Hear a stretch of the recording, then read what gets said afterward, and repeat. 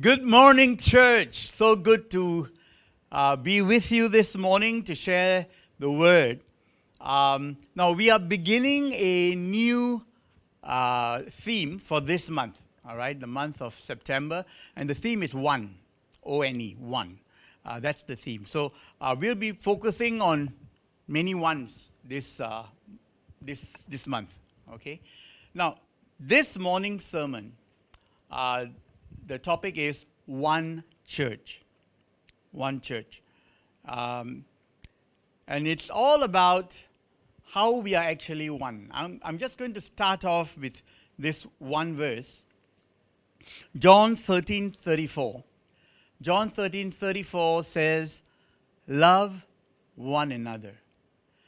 And it's always been God's desire that the church and his people are one. And so John, in John 13:34, Jesus himself says, love one another. You know, when you think of a verse like that, and it is easy for us to love people who are lovable. Whether they be your spouse or your girlfriend, whether they be your family, easy to love. Or even church members. Now, I look at this picture and honestly speaking, I wonder whether the picture is on the screen. Okay, I look at this picture and I miss having this in my home. I miss having people in my home. I miss having lots of people in my home. Flora and I, we love hosting people. And you know, before the pandemic hit, this would be a common thing in our home, in our living room. Packed with people, you know, who come over sometimes, even without us having an organized program, just to come over and hang out. These are things that we miss. But it's easy to love when everybody is, you know, happy and everybody is agreeable and everybody is easy to get along with. But when people are like this, it's difficult to love. When people gossip, when people are talking about you, and people spread false rumors about you, it becomes pretty tough. All right? It's pretty tough when people look like this, when they're always in your face and they're always screaming at you or finding fault at you. You know? One of the things, I used to say this before, many years ago when, you know, some couple of churches that I would go to preach, the moment you step in and this is how you're greeted at the door. Wow, Stephen, no, so fat, no, wow, you're so prosperous. Nothing takes the joy out of serving like that, right? And yet the Bible says, love one another, you know. Treat each other well, be one, be united. And then the moment you step in, they are talking about how you look and how you put on weight, how your buttons seem to be popping. Tough, right? Very, very tough. But then again, that's what the scripture tells us, to love one another. Have you noticed? You know, it's easy to love your kids when they are obedient, when they are agreeable. But on a Sunday morning, when you're telling them to get dressed up when they are young, and you're downstairs waiting for them, and you're about to start the car. In fact, the car engine is running, and then you go in and you find your kids still sleeping. And then you give them what Ken Davis, the Christian comedian and pastor, would say. You give them the Sunday morning look of love. You know the Sunday morning look of love that parents give their kids? Like this. That's the Sunday morning look. Get ready now. Get ready now. Don't make me force you to do it. And that's, at that point of time, how would you love your kids? Or in the car, as you're sitting and going to church, and the kids are fighting at the back, you know. And you hear this from children, something that parents are not equipped to handle. Dad, she's looking at me. How do you handle something like that? All right? How do you handle things like this? And it happens sometimes in the church. It happens like that in the church. And here the Bible says, no matter how they look, whether they look like agreeable, nice people, or they look like that lady that you see on your screen screaming that way, you're asked to love them. The Lord Jesus tells us in John chapter 13, verses 34, 35, a new commandment I give you, love one another, as I have loved you. So you must love one another. By this all men will know that you are my disciples, if you have love one for another. You know, the Lord, when He said this to His disciples, He wasn't saying it to a group of easygoing people. Among that group, they were pretty tough people, difficult people to get along with.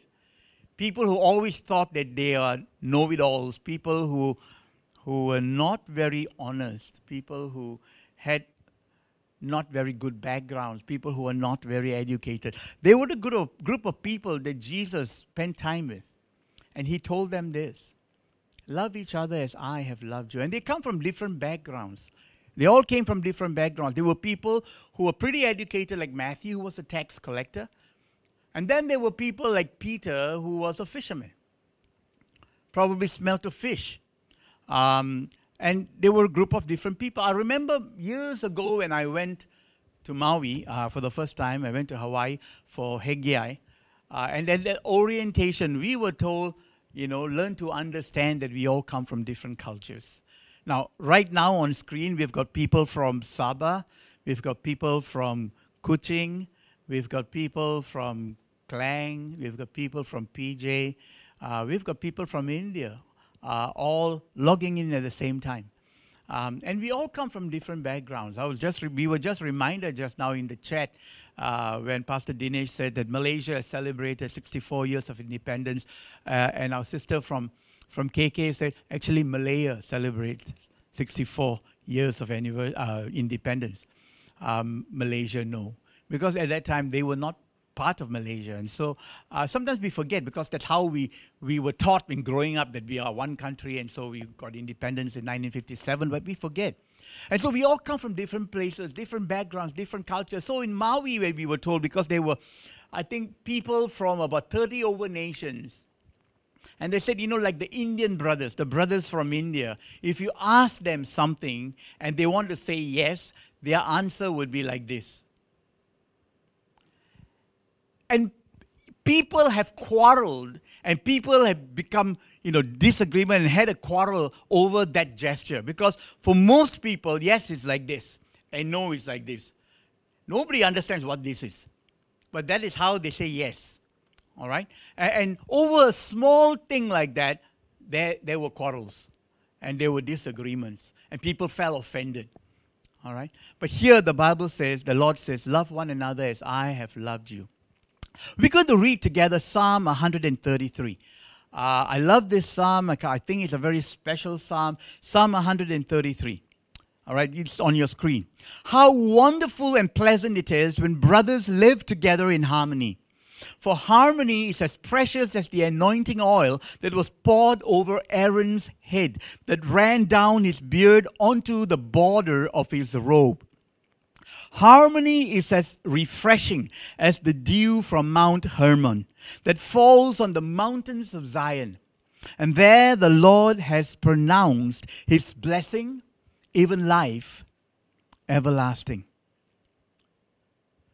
I look at a chapter like this, a psalm like this, and immediately I see three things about unity. All right? First of all, looking at this passage, unity brings an anointing.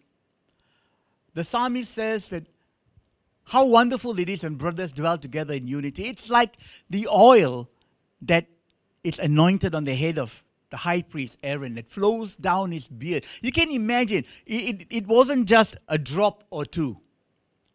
It would be effusive. It would be poured onto his head, that it would drip down his beard. I remember when I was in school, we had a couple of boys, in the morning they would, I don't know why, they put coconut oil or something on their head. And I remember one day my friend came to school and he looked hideous. His hair was plastered on his head. There was oil running down his face. The front of his shirt was oily. And the teacher called him out. They said, "What is wrong with you? Why do you come to school looking like this? What happened?" And he said, "I'm sorry, teacher. I opened the bottle to put oil and the bottle spilled all, the whole bottle spilled on my head." But it was like that with Aaron. The oil would not a few drops were sprinkled. It flowed down his beard. It drenched his beard. His beard would probably be plastered on his chest. His robe would be oily, and the thing would go down his robe, and it would even drench the hem of his robe, the Bible says. That was how they anointed the high priest. And the scripture says unity is like that. It is like anointing oil that flows from the head down to the hem of your robes. And it would drench the community. It would drench the community. So unity brings an anointing. Okay, an anointing. And when there's unity, God begins to work in a way that is simply mind-blowing, because there is an anointing. And then the scripture, as we look at that psalm, we see that anointing brings refreshment.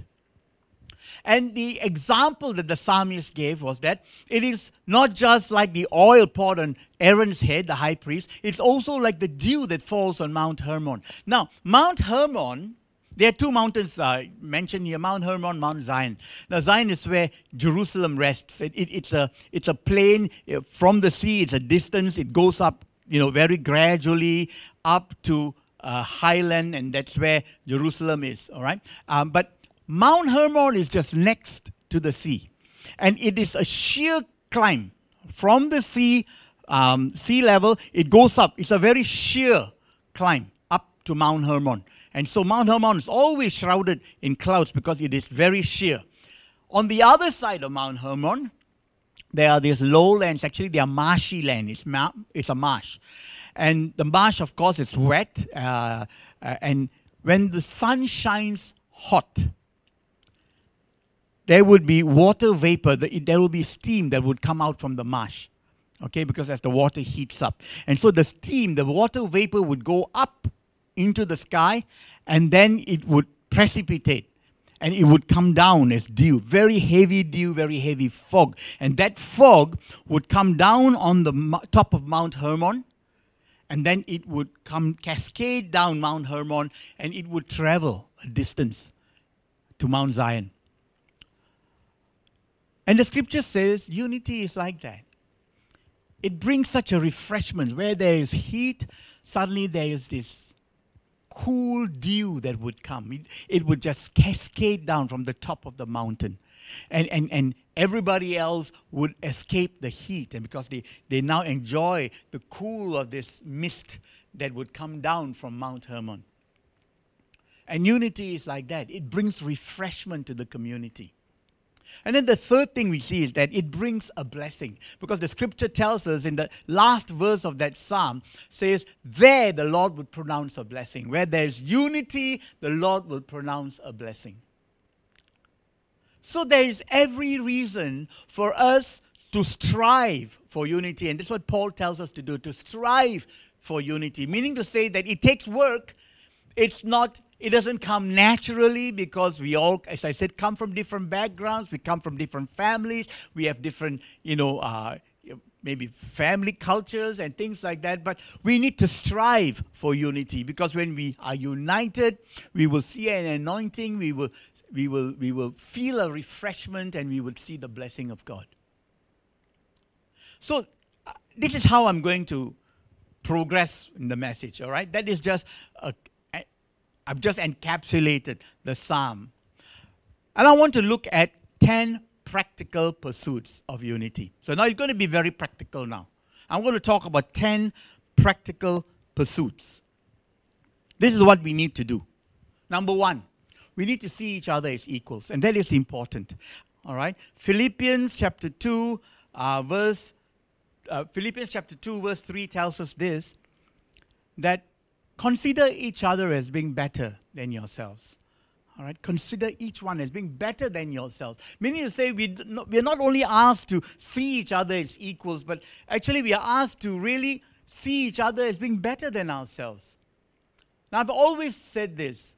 Just because I'm the senior pastor doesn't mean I know more than all of you. Doesn't mean I'm better than all of you. It's only that this is my calling. All right? So just as much as you learn from me, I learn from so many of you, and I'm so blessed by so many of you. And that's the way we are. We are put together in the church. We are put together as a body, and we ought to see each other and value each other. Yeah? Now, the second thing is this. So the second pursuit, a practical pursuit, is this. Keep your head, mind your words. Keep your head and mind your words. Colossians chapter 4 verse 6 tells us this. Be gracious with one another, and let your speech be seasoned with salt. That's what the Bible tells us to do. Meaning to say that when we talk to each other, when we address one another, when we meet each other or even call each other up, be gracious and let your words bring about, the word there is seasoned with salt, meaning to say, let it bring flavor, let it bring value to somebody else. Not, wow, you look so prosperous, huh? That doesn't help anybody. It doesn't help anybody. All right? So let's encourage one another. Let the words that come out of our mouth be something that would build one another up. All right? That's the second thing. Third thing is forgive often. Not just forgive, but forgive often. And this is one of the things that probably is one of the hardest things to do. Because to forgive someone means that somebody has hurt you or somebody has offended you, and so you feel hurt. You feel hurt or you feel offended. But the Bible tells us to forgive one another. In fact, in Matthew's Gospel, chapter 18, verses 21 to 22, it was Peter that came to Jesus, and Peter asked Jesus, Lord, if my brother sins against me or offends me or hurts me, how many times should I forgive him? And Jesus looked at him and said, Peter, forgive 70 times 7 times. 70 times 7 times. Now, of course, people will start doing calculations and say, okay, when he reaches this number, I will stop. No, that's not what Jesus really meant. He means that forgive, by the time you forgive that many times, you would already stop counting. And you would just continue forgiving. So we've been asked to forgive. Remember the scripture we read earlier from John's Gospel when Jesus says, a new commandment I give to you, love one another as I have loved you. I want to ask you a question. How many times have you gone to the Lord and said, Lord, please forgive me? How many times have you done that? I know I'm a pastor, I'm not supposed to bet, but I bet you it's many times you cannot even count. And if you're asked to love one another as Jesus loved us, it means that we ought to forgive often. We need to forgive often. So if there are people in the church that offend you, people in the church who have hurt you, and you may have just cause to feeling upset, angry, disappointed, whatever it is, love as Jesus did. Forgive the person. Forgive the person in your heart and release. Somebody once said this, and I love this. They said that unforgiveness is like you drinking poison and hoping the other person dies. It doesn't work that way. Because unforgiveness is like a poison, and it will kill you. It would kill your faith. It would kill your joy. It would kill your peace. And you go through life looking like a gnarled prune, And nobody wants to spend time with somebody that looks like that all the time because he's griping about everything. So, forgive often. Number 4, pray for each other.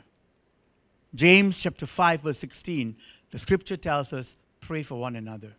Pray for each other. Very often when somebody tells us they have a problem or we hear something, and I see this happening all the time, people will type out, I will pray for him, or I'll pray for her. I'll pray for you.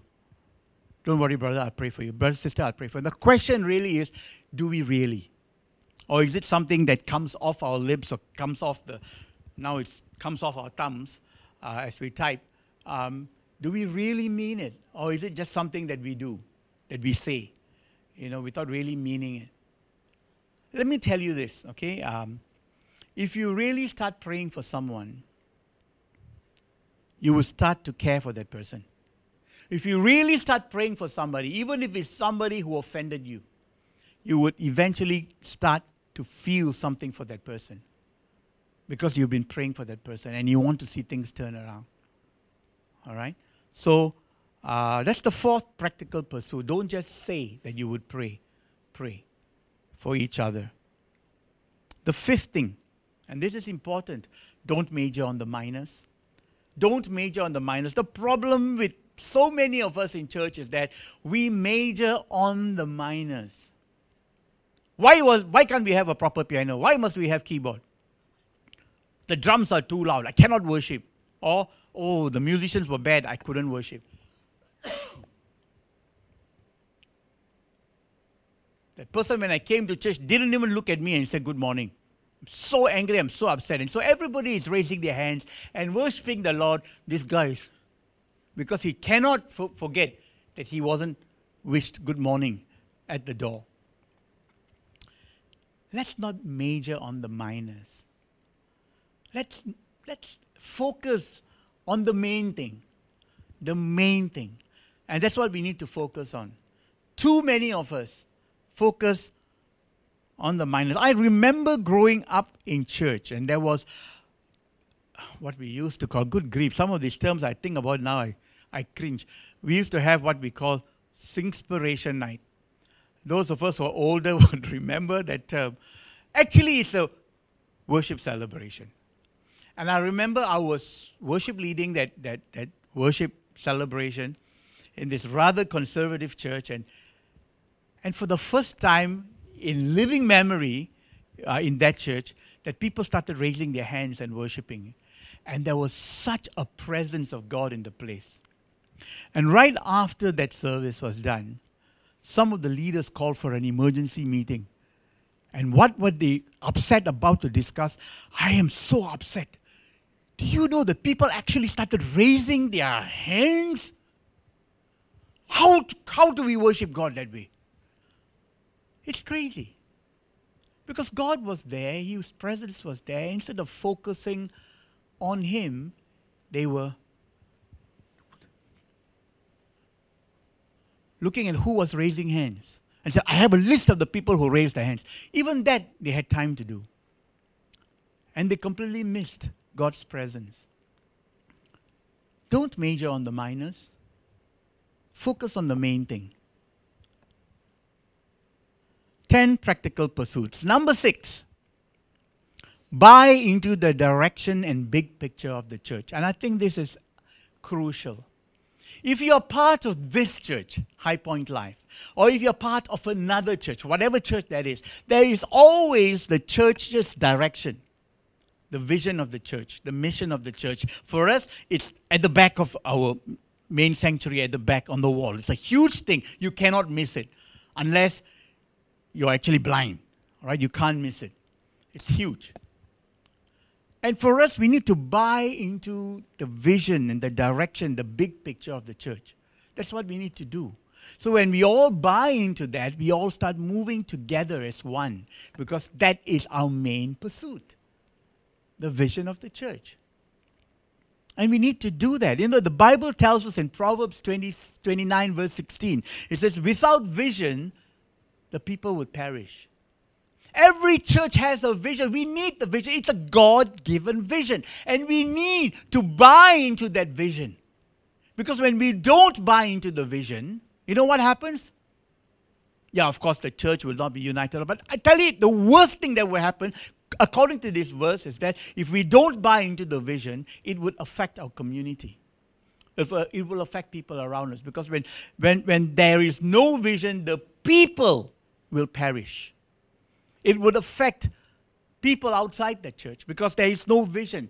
And the Bible says that when there's no vision, there is disarray and people are moving about in opposing directions and the church gets nowhere.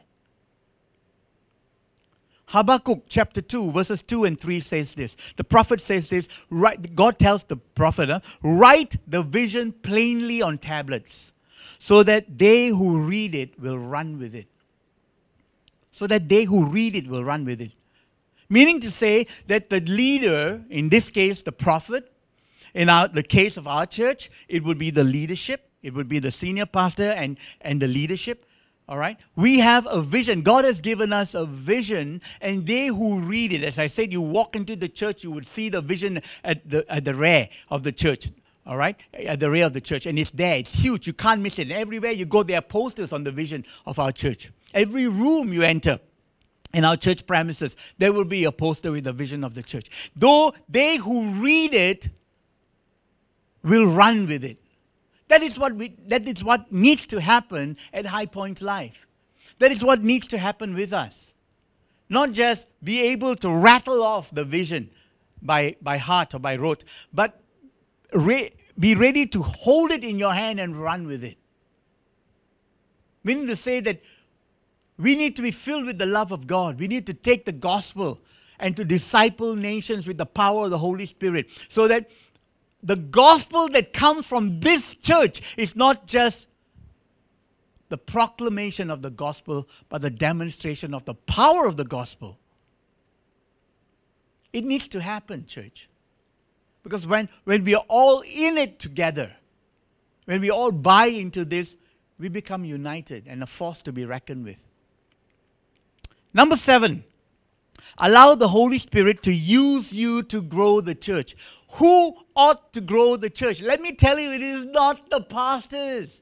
Too many churches rely on the pastors for the church to grow. And they say, why is the church not growing? What is the pastor doing? What is the pastor doing? What's the point of having a pastor when the church isn't growing? You think the job of growing the church is the pastor's job? Let me just read to you from Ephesians chapter 4, verses 11 to 12, all right? And it says this, now these are the gifts Christ gave to the church, the apostles, the prophets, the evangelists, and the pastors and teachers. Okay, yes, there are people there that God would appoint. Their responsibility, the scripture says, verse 12, their responsibility is to equip God's people to do His work and build up the church, the body of Christ. So our job is to teach. Our job is to equip. Our job is to give revelation. Our job is to give direction. Our job is to cast vision. That's our job. That's our calling. All right? And to equip. But the job of building the church, the job to do the work, that's collectively the work of the church. Collectively, it's our work together as a church. All right?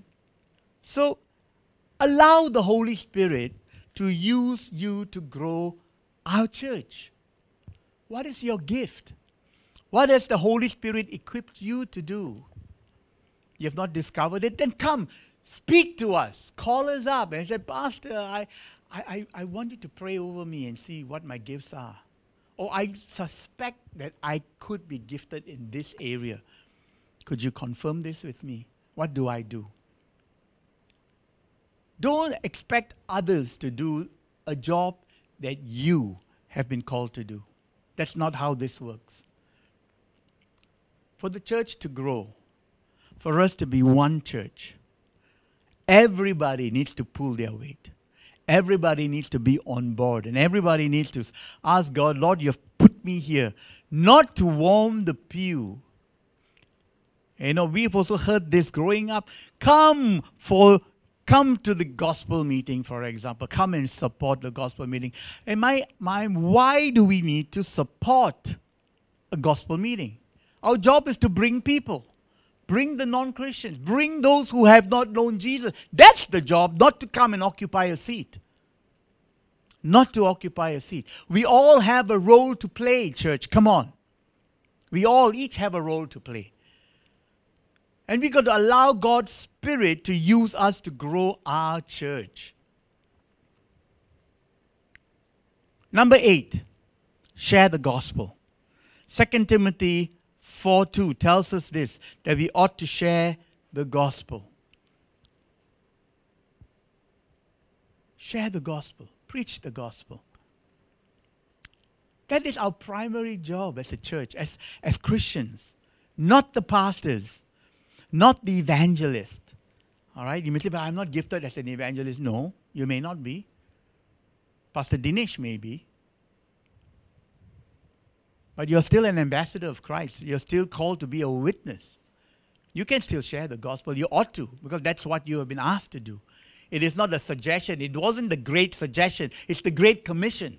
You've been commanded to do that. So, share the gospel. If all of us share the gospel, we will not have time to nitpick on little things. Let me tell you this. Because our primary focus would be to save as many people as possible. Just now, Pastor Dinesh, I thought his thoughts before the communion on Malaysia was spot on. We are so focused on so many things out there that we forget that at this season, people need Jesus more than ever before. They are looking for answers. Why are people upright? Why are people feeling so what's the word, huh? Disenfranchised. Disillusioned. I think disenfranchised was also correct. Okay, disillusion. Why are people feeling like that? Because they thought this would be the answer, it didn't work. They thought the economy would be the answer, it didn't work. They thought the good government would be the answer. Nothing seems to work. But we know what the answer is. The answer is Jesus. Come on, church, the answer is Jesus. Whatever the question, the answer is Jesus. And so, the church has that good news. Share the gospel. Share the gospel. Number 9, keep saying yes to God. It's the 4th point of our cultural responsibilities. High Point Life's cultural responsibility. I'm a yes, I can person. Our 4th cultural responsibility. Keep saying yes to God. Every time people say we need volunteers, no, and you keep looking at somebody else. It's just like Moses, right? When God says, I want you to let go and release my people and speak to Pharaoh and go. And Moses says, get Aaron. Get Aaron. God asked when Isaiah was there and God said, who shall we send? And Isaiah said, here am I, send me. That is how we ought to respond. I'm not sure if I can do a job. I'm not sure if I'm good enough for this. I'm not sure whether I can do the assignment. But Lord, if you need, I'm here. I'm available. And if you call me to do it, then equip me for it. Equip me for it. Because this is my honor to serve you. So keep saying yes to God. And if this becomes a church where everyone is willing to say yes, let me tell you, this will become such a united church. It will become a threat to the kingdom of darkness, because everybody who comes under the covering of High Point Life will be somebody who says, yes, Lord, here am I. Send me. I'm not sure if I can do it, but Lord, if you need, I am here. Send me. I'm saying yes to you. The moment you say yes to God, let me tell you, God will make you right for the job. He will make you right for it. And finally, honor your leaders. Now, I know I put this at the end, because if I put it at the beginning, you'll say, oh. But that's not what I'm looking for. All right? We're not looking for respect. But honoring your leaders is a biblical command. And you honor your leaders not because they are better than you, because they need your prayer, they need your support. You know, I think of Exodus chapter 17, and there was this amazing story of the Israelites about to face off with the Amalekites, all right, a war. And so the war starts. Moses sends Joshua to go and head the war, to lead the children of Israel into fighting with the Amalekites in Exodus 17. And Moses goes up to a hill, and Moses stands on the hill, and he holds his staff up over his head. And as long as he holds his staff up, the Bible says the children of Israel, the Israelites, would win the battle will be overcoming the Amalekites. And when his hands got tired and he droops it, the Amalekites start to swing. The battle swings, and the Amalekites start to overcome the Israelites. And so Moses became tired after holding his staff, and his arms were drooping. And then the Bible tells us two people, all right, Aaron and a man called Hur, goes up the mountain with Moses. They got a rock, got him to sit down, and each one of them, on the other side of Moses, held his hands up so that his hands would remain up. So the two of them were holding him on both sides. So Moses' hands were held up by the two of them. And the Israelites overcame the Amalekites. Now, why do I mention this story? Because this tells us that your leaders can become tired. Your leaders are just like you. We are human beings. When I take this off, you don't see an S on my chest. I'm not Superman. None of us are superheroes. We have the same frailties. We have the same weaknesses as you. We struggle with the same issues. We need you to support us. Don't just say, Pastor, I pray for you. Pray for us. Call us up once in a while. Encourage us. We need those things as well. So when I'm talking about honoring your leaders, I'm not just mean put them up on a pedestal. That's not what I mean. I mean, show real support. Pray for us. Encourage us, so that we can lead the church well. Because we need that. We can lead the church well.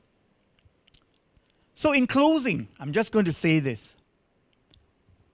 Psalm 133 talks about a people who are united. And the Bible says, there I will pronounce a blessing. There I will pronounce a blessing. And we look at the apostolic church. Right? The apostolic church. The apostolic church was like that. We see in Acts chapter 2. We see in Acts chapter 5. We see in Acts chapter 6. We see in Acts chapter 16. And in all those passages, if you read through the book of Acts, you will see whenever God's people were united, when they came together, the Bible says, and the church grew larger. The church grew daily, that many were added to the church. Many came to the faith. Every time you read that the church was united, right on cue, Psalm 133, last verse, there God would pronounce a blessing. And the church would just explode and grow. And so, church, I just want to end with this challenge this morning as we talk about one church.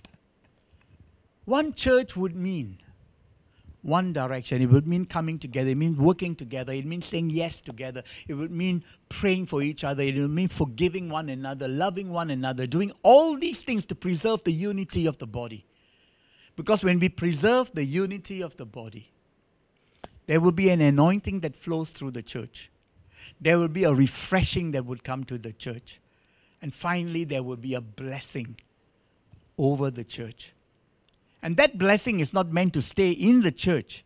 As we read about Aaron and we read about the dew that falls on Mount Hermon, it would flow down from the church and it would permeate our surroundings. It would permeate our communities. It would eventually permeate our nation.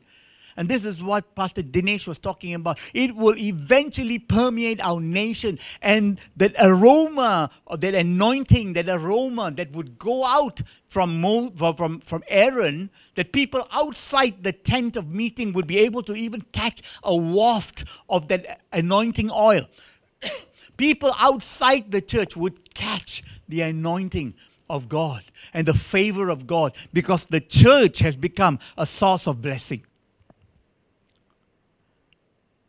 What an amazing thing it is to preserve the unity. To preserve the unity of the church. And so, I want to challenge you this morning. If there's somebody you need to forgive, let's do that this morning. If there's something that has been asked of you and you were quick to say no, why don't you pick up your phone and tell, Pastor, I've thought about it. I'll say yes. I don't know what I can do, but if you really need, I'm here. Could you do that this morning?